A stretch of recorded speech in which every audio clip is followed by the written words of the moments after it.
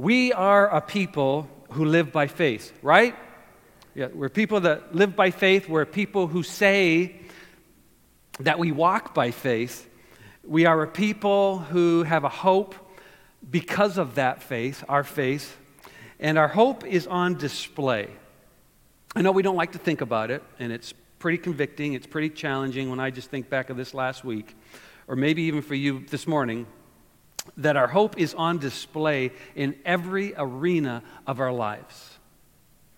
Every decision you make, every choice you take, every response you create to the situations and the relationships that each of us have in our lives, they're all fueled, they're all motivated by hope in something. Like today, every one of us has hope in something. Your story, the story of your life, is a hope story if you stop to think about it that way. Your happiest moments are hope moments, hope fulfilled.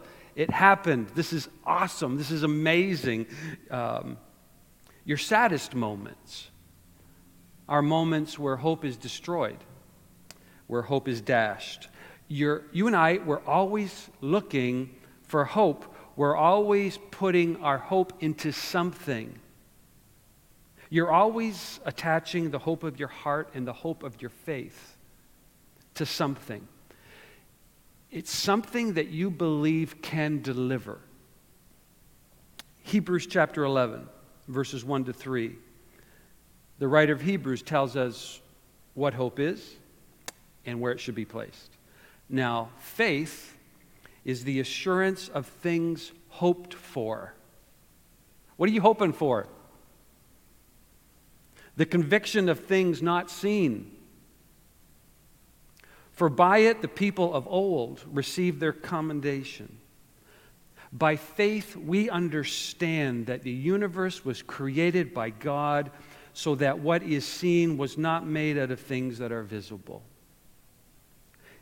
If we had to write down, honestly, where our hope was today, I think that probably a lot of people, the majority of people in our world, would write down something that is visible. I'm just guessing. So what is the object of your faith today? Forget about your kids' faith, forget about your parents' faith, forget about your grandparents, forget about my faith. What is the object of your faith today? What would you write down on that piece of paper? What is it that you really put your hope into? Because hope always has an object. Hope always has an expectation. This is what I hope happens. And in our fallenness, how many of you are fallen today? This is good therapy, by the way. Put your hand up. All right. In our fallenness, we tend to look for hope in all the wrong places. Looking for traces of what I'm dreaming of. Our lives are often a country western song. Yes, I know. I feel the same way. We look for hope where it can't be found. It's a human condition. And that's why so often people get discouraged, they are disappointed, they get frustrated, and they even get confused. Like, why is this happening in our world today? How could this happen to our family? Because we want things to give us hope, whether it be family, a relationship, whatever. But those things can never deliver. They just can't. Not consistently. They can't deliver hope. And maybe we're tempted to find our hope in the constant affirmation of the people who are in our lives. You know, please just make me feel good about me. Would you just do that for me right now? Would you please, everybody? No, come on. See, it doesn't work. And we tend to attach ourselves to the hopes that will just never consistently deliver. Deliver what it is that we're hoping they will deliver. And as always, it's to God's word on the matter of hope today that we're going to turn to. And I want you to turn with me to Isaiah chapter 59. That's where we're going to spend this morning. Isaiah chapter 59. Because God always provides us with hope. This is the only place to go. Hope delivered on time, every time, at the right time. And there are many hope passages. I could have gone to so many hope passages today as I was looking at this, but the reason I chose Isaiah 59, it's such a brilliant hope message because it's written in an extremely dark moment. Out of the dark moments in Israel's history, this might be one of the darkest. So here's the question for each of us today. When life is hard, has life been hard?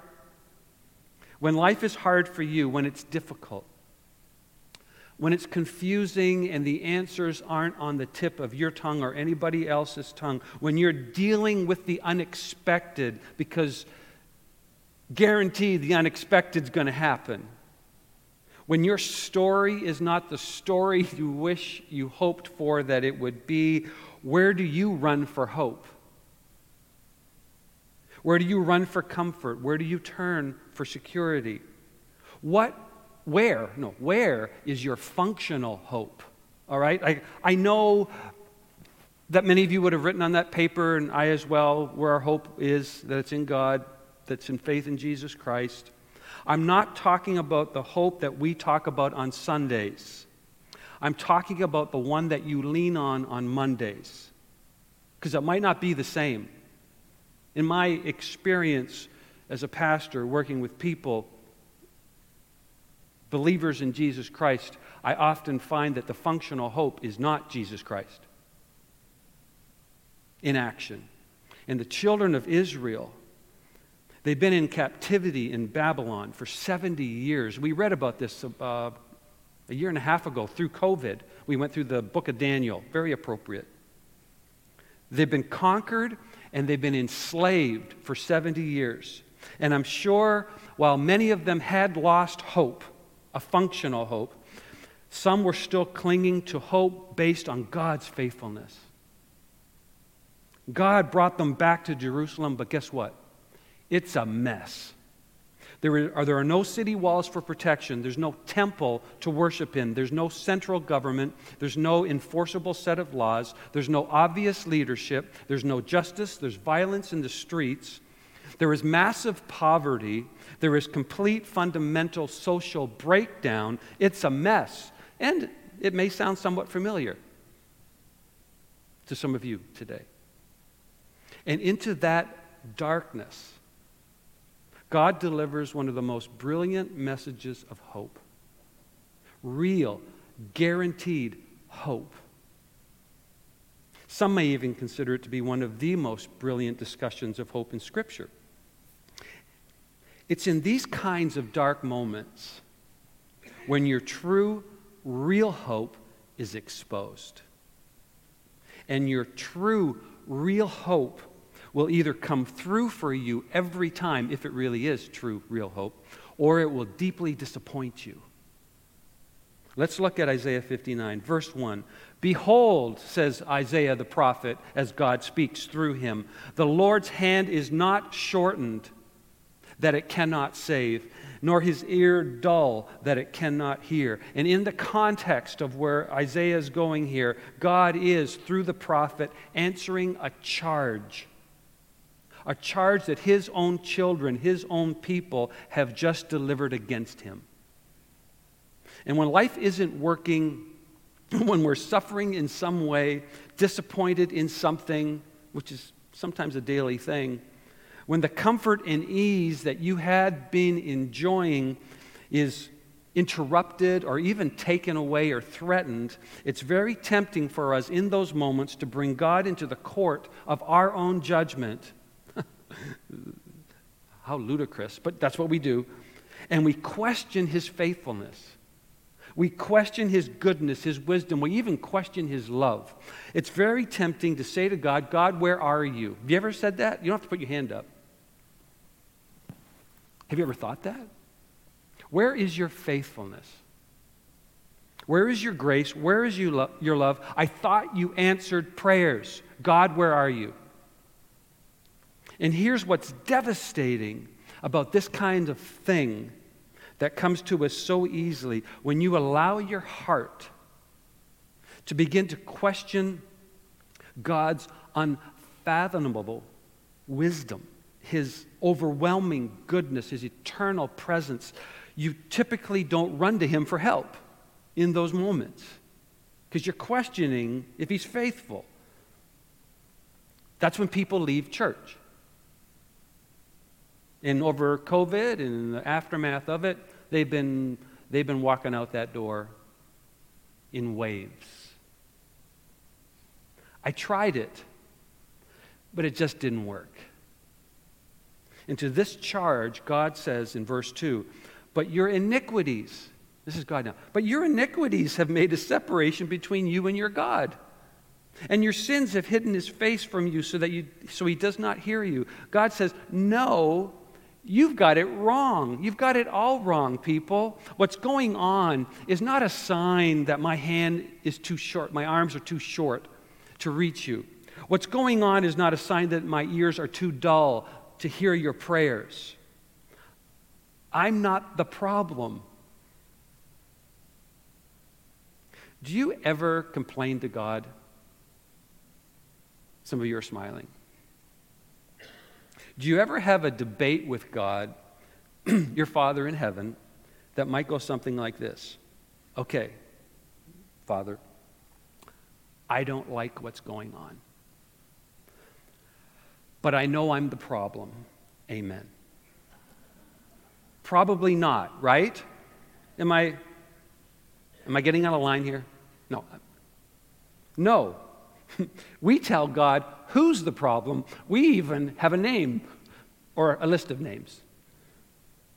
We list for God what the problems are, and then we say, fix it. Remove it. And then God, through Isaiah, goes on to describe the real problem. Our problem is that we like to think that our deepest, biggest problems in life are outside of us. Right? We point. Not inside of us. We surmise that it's a problem of situation. This current situation in our nation is causing this. No, it's not. It's a problem of location. I live in Michigan. That's the problem. Or problems of relationships. We won't do any illustrations there. I typically like to think that I'm one of the good guys. How about you? Do you think I'm one of the good guys? Come on, make me feel good about myself. Please. Yeah, we do. We think, yeah, it's those people. I'm one of the good guys, and God says, let me tell you what is the real problem. You're the problem. You're the problem. The problem exists inside of you. Isn't that why people like protests? We as a nation have seen a lot of protests in America, haven't we? I mean, and you'll never find somebody in a protest carrying a sign with an arrow pointing down that says, I'm the problem.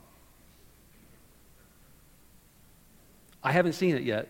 There may have been one, but I have not seen that happen. And at the base of all those things that you and I claim are problems, what do you find? People. People like you and people like me. Oh, Pete, we're not that bad. You see, that's the problem. There's no such thing as a dangerous neighborhood. Pete, I've got some neighborhoods you should go walk through. Neighborhoods never did anything bad. Neighborhoods never hurt you. You've never been hurt by a neighborhood. Why are neighborhoods dangerous? Police officers, please tell me.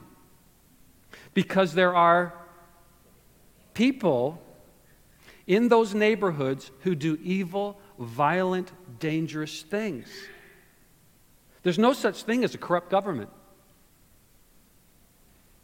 The institution itself is not the problem. The problem is people in government will at times use their power and their authority for personal gain. We see it over and over again, all over the world. And they don't actually exercise their authority for the welfare of their citizens that they were elected to represent. And the minute you and I sit under God's word, that's the minute we realize what a brilliant diagnostic he's giving us here. Oh, we're the problem. We have taken God's beautiful, glorious, wisely created institutions and we've made a mess out of them. It's us. And that means you can't find hope by running to a new location. Oh, go ahead and move. There's nothing wrong with moving, by the way. If you're tired of winter, go south. It's totally fine. But guess what you're going to find there? No snow, but people. A new situation? People. A new relationship? People. You'll never find true, lasting hope that way. It can't be found. Because God is right. And God is right every time. His diagnostic is always spot on. My sin nature still lurks inside of me. I know this is a shock to so many of you. It's quite a confession. But it is dark and it is dangerous. It kidnaps my thoughts. It diverts my desires. It distorts my words. It drives my behavior. And in Isaiah 59, the prophet uses 3 words for this thing that still plagues me and still plagues you. The first word is iniquity. Iniquity is a Hebrew word that means moral uncleanness. Again, I'd like to think that I'm pure. I do. I wake up every morning. And then I look in the mirror. Because see, I know as a follower of Jesus Christ that God sees me through the blood of Jesus Christ. I am washed clean. Amen? My standing before a holy God is clean. Whew. But in practice, each and every day, I'm not always pure. I'm not like all the rest of you. My motives aren't always pure. My desires aren't always pure. My purposes aren't always pure. My thoughts aren't always pure because there's moral uncleanness inside of me. And that's going to be the reality until one day Jesus redeems my body. And I can hardly wait. But the second word is transgression. And transgression means high-handed rebellion. Oh, we are rebels, and we don't even have a cause. It's unwillingness to obey God, but a willingness to step over his boundaries. Boundaries that you and I know are there. We're not blind to them. Let's all be honest. Do you ever willingly step over the boundaries of God's rules? Come on. Seriously. Sanctimonious, righteous. Let's all be honest. We do. Why? The bottom line is that we don't care. We don't care. It's the moment when you park in the no parking spot. Yeah, I saw you the other day. Even though you saw the sign and you know what it means, because you just don't care. And you make up excuses. I was in a hurry and it was raining and there were 10 spots and they're all empty. Why would anybody put a no parking spot right there? There's nothing wrong with parking here. And I'm buying gifts for someone who's in desperate need. And you make up your excuse. If you said something unkind to your spouse this week, everybody's looking down right now. You didn't speak unkindly because you were ignorant about the fact that it was wrong.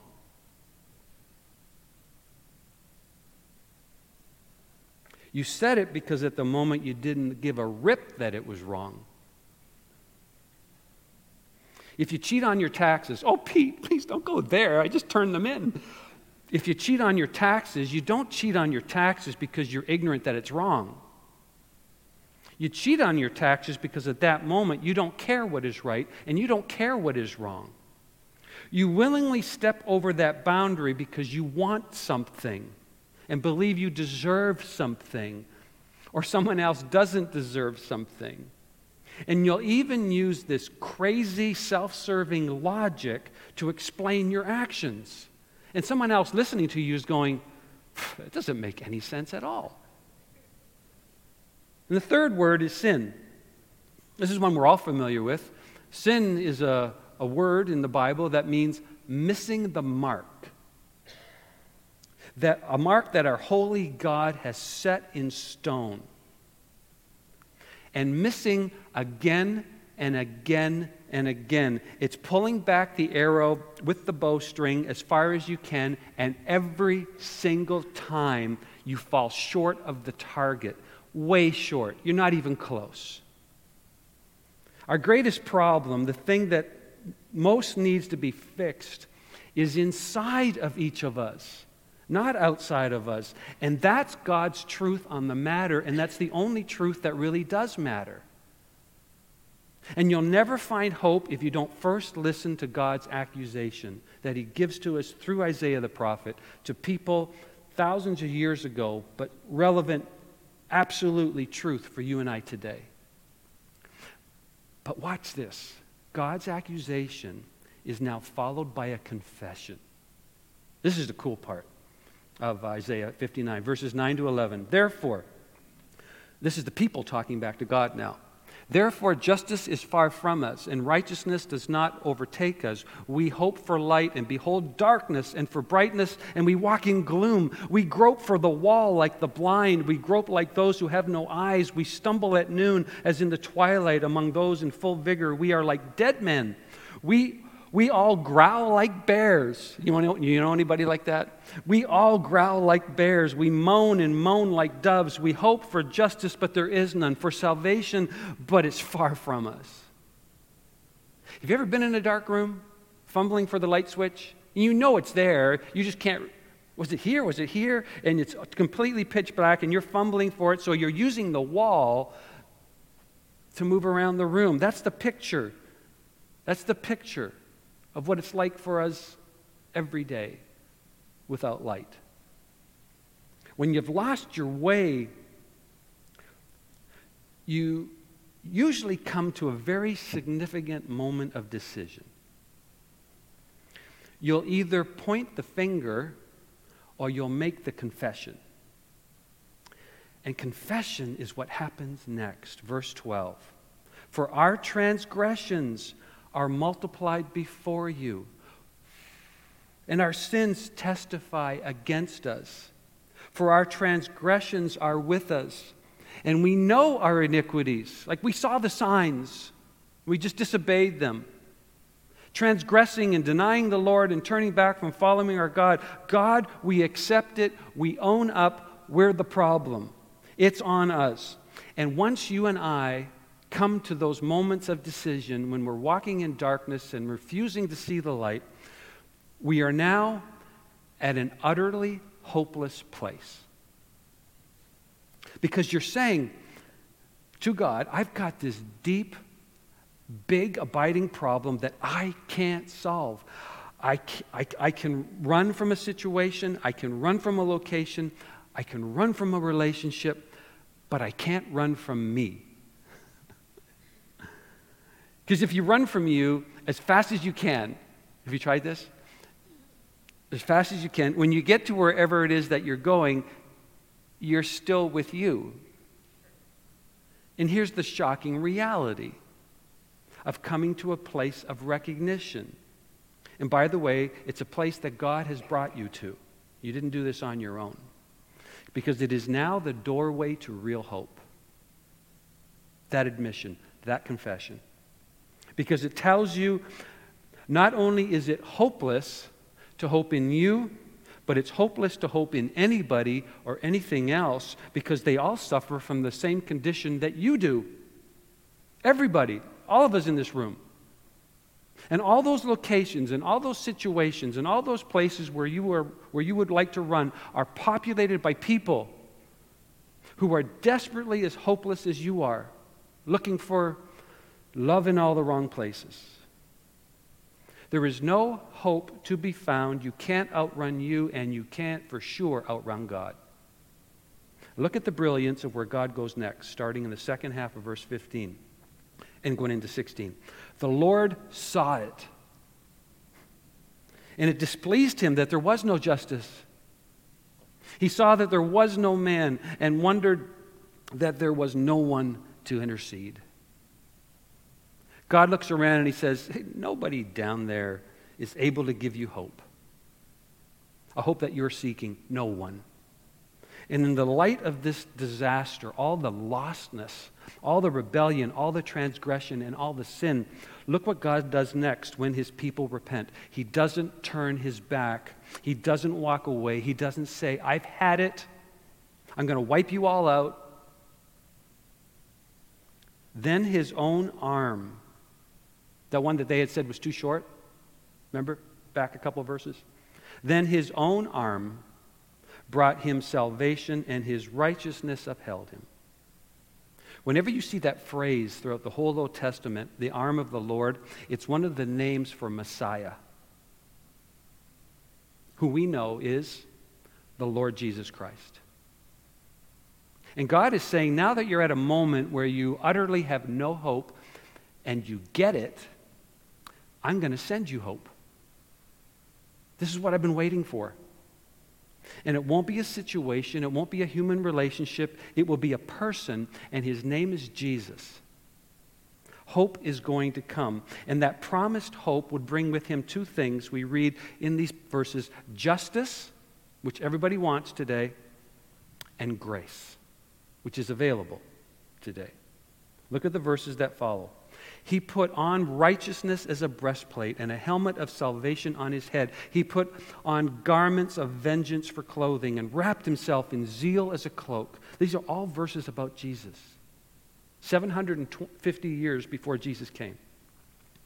According to their deeds, so he will repay. Wrath to his adversaries, repayment to his enemies. To the coastlands he will render repayment. So they shall fear the name of the Lord from the west, and his glory from the rising of the sun, which would be the east. For he will come like a rushing stream, which the wind of the Lord drives. It's very clear from these passages in Isaiah that our God is absolutely and perfectly committed to justice, in spite of what you and I might see in our world today. Sin, all sin will be dealt with. And maybe you're sitting here thinking, well, this doesn't sound very comforting, Pete. Because where's the comfort in knowing that even then my sin will be dealt with? Because you're not going to escape, right? It's for all of us.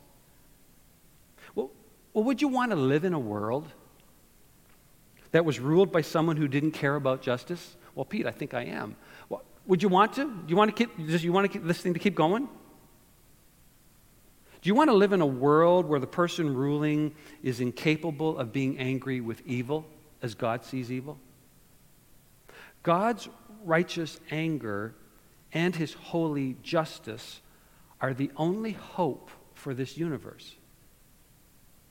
God's anger with sin and his commitment to justice means that he will not rest until sin is forever defeated. It means he will not quit until every molecule of sin is delivered out of every cell of every heart of every one of his children. And one day, you and I, you, if you are like me, know Jesus Christ as your Savior, you and I will experience freedom like we've never known it. And there will be a moment where sin will be no more. Amen?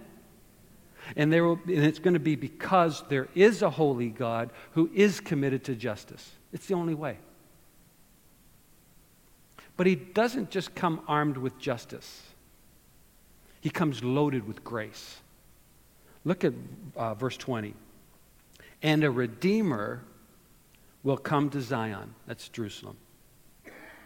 To those in Jacob who turn from transgression, declares the Lord. Redemption. It's a beautiful word. To redeem means to buy back something. To buy back.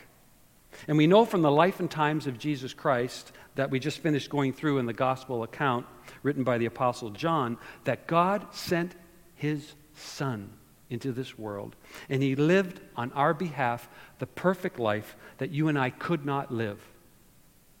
And he took our sin, as horrible and decrepit as it is. He took our sin that we could never pay for. He took it on himself, and he died the death that you and I are supposed to die. And he died as a perfect lamb, a perfect sacrifice. And his death justifies God's anger and his justice towards sin. And he rose again. And he conquered even death so that he can give to you and I eternal life.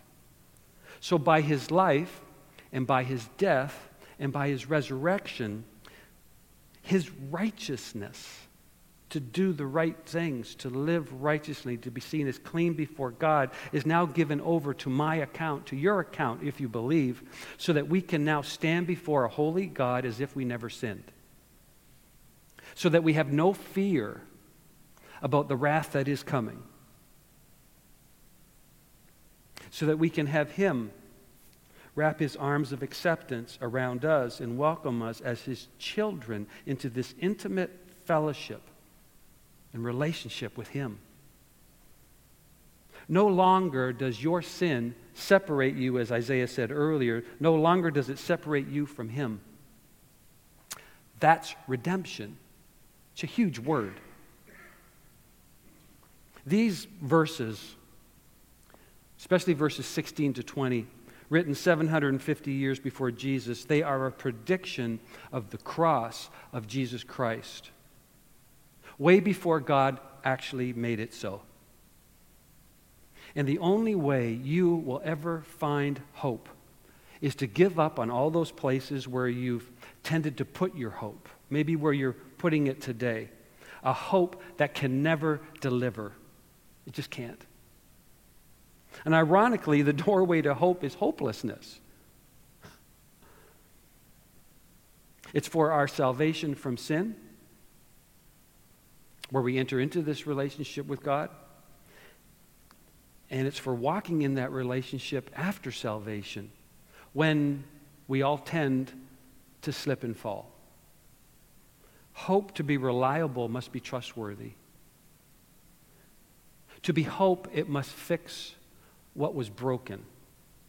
Hope, to be hope, must address the biggest, deepest, darkest dilemmas of our lives. If hope can't fix what is broken, why would you put your hope in it? And it's not a situation, it's not a location, it's not an experience. Hope is a person, and his name is Jesus. It's to Jesus that we turn right now. If you're visiting with us today on the first Sunday of every month, we celebrate communion, sometimes called the Lord's Supper. Sometimes it's called the Lord's Table. Taking us back to that night before Jesus Christ died on the cross for the sins of humanity, where he told his disciples that the bread represented his broken body that would be broken, that the cup represented his blood spilled to cover our sin. And we are asked to remember that often. I'm going to give you a few moments, all of us a few moments, to just meditate and consider our standing before God based on the blood of Jesus Christ on the cross and the new life that we have through his resurrection, to live this out in our world today. And how are we doing? Give you a moment.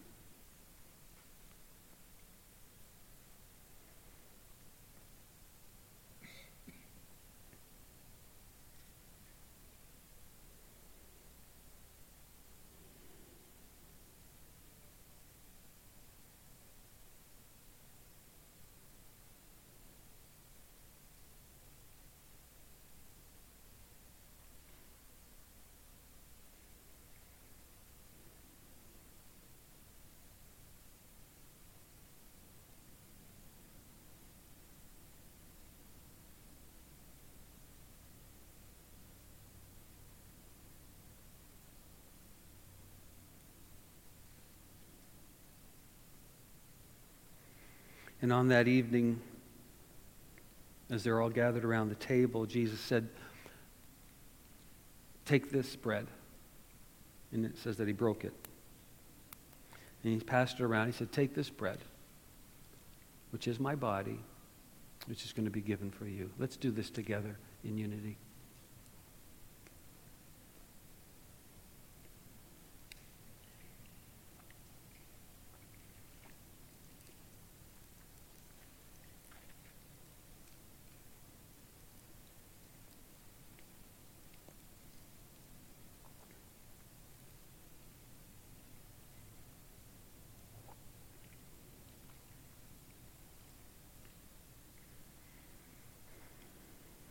And then the cup, which Christ said was his blood, which is poured out for all mankind. I hope that we never get over this, that it never becomes ritual, that it never becomes old, that every time we remember the death of Christ on the cross for our sins, it's new. It reminds us of who we are, whose we are, and what really matters. Let's take it together.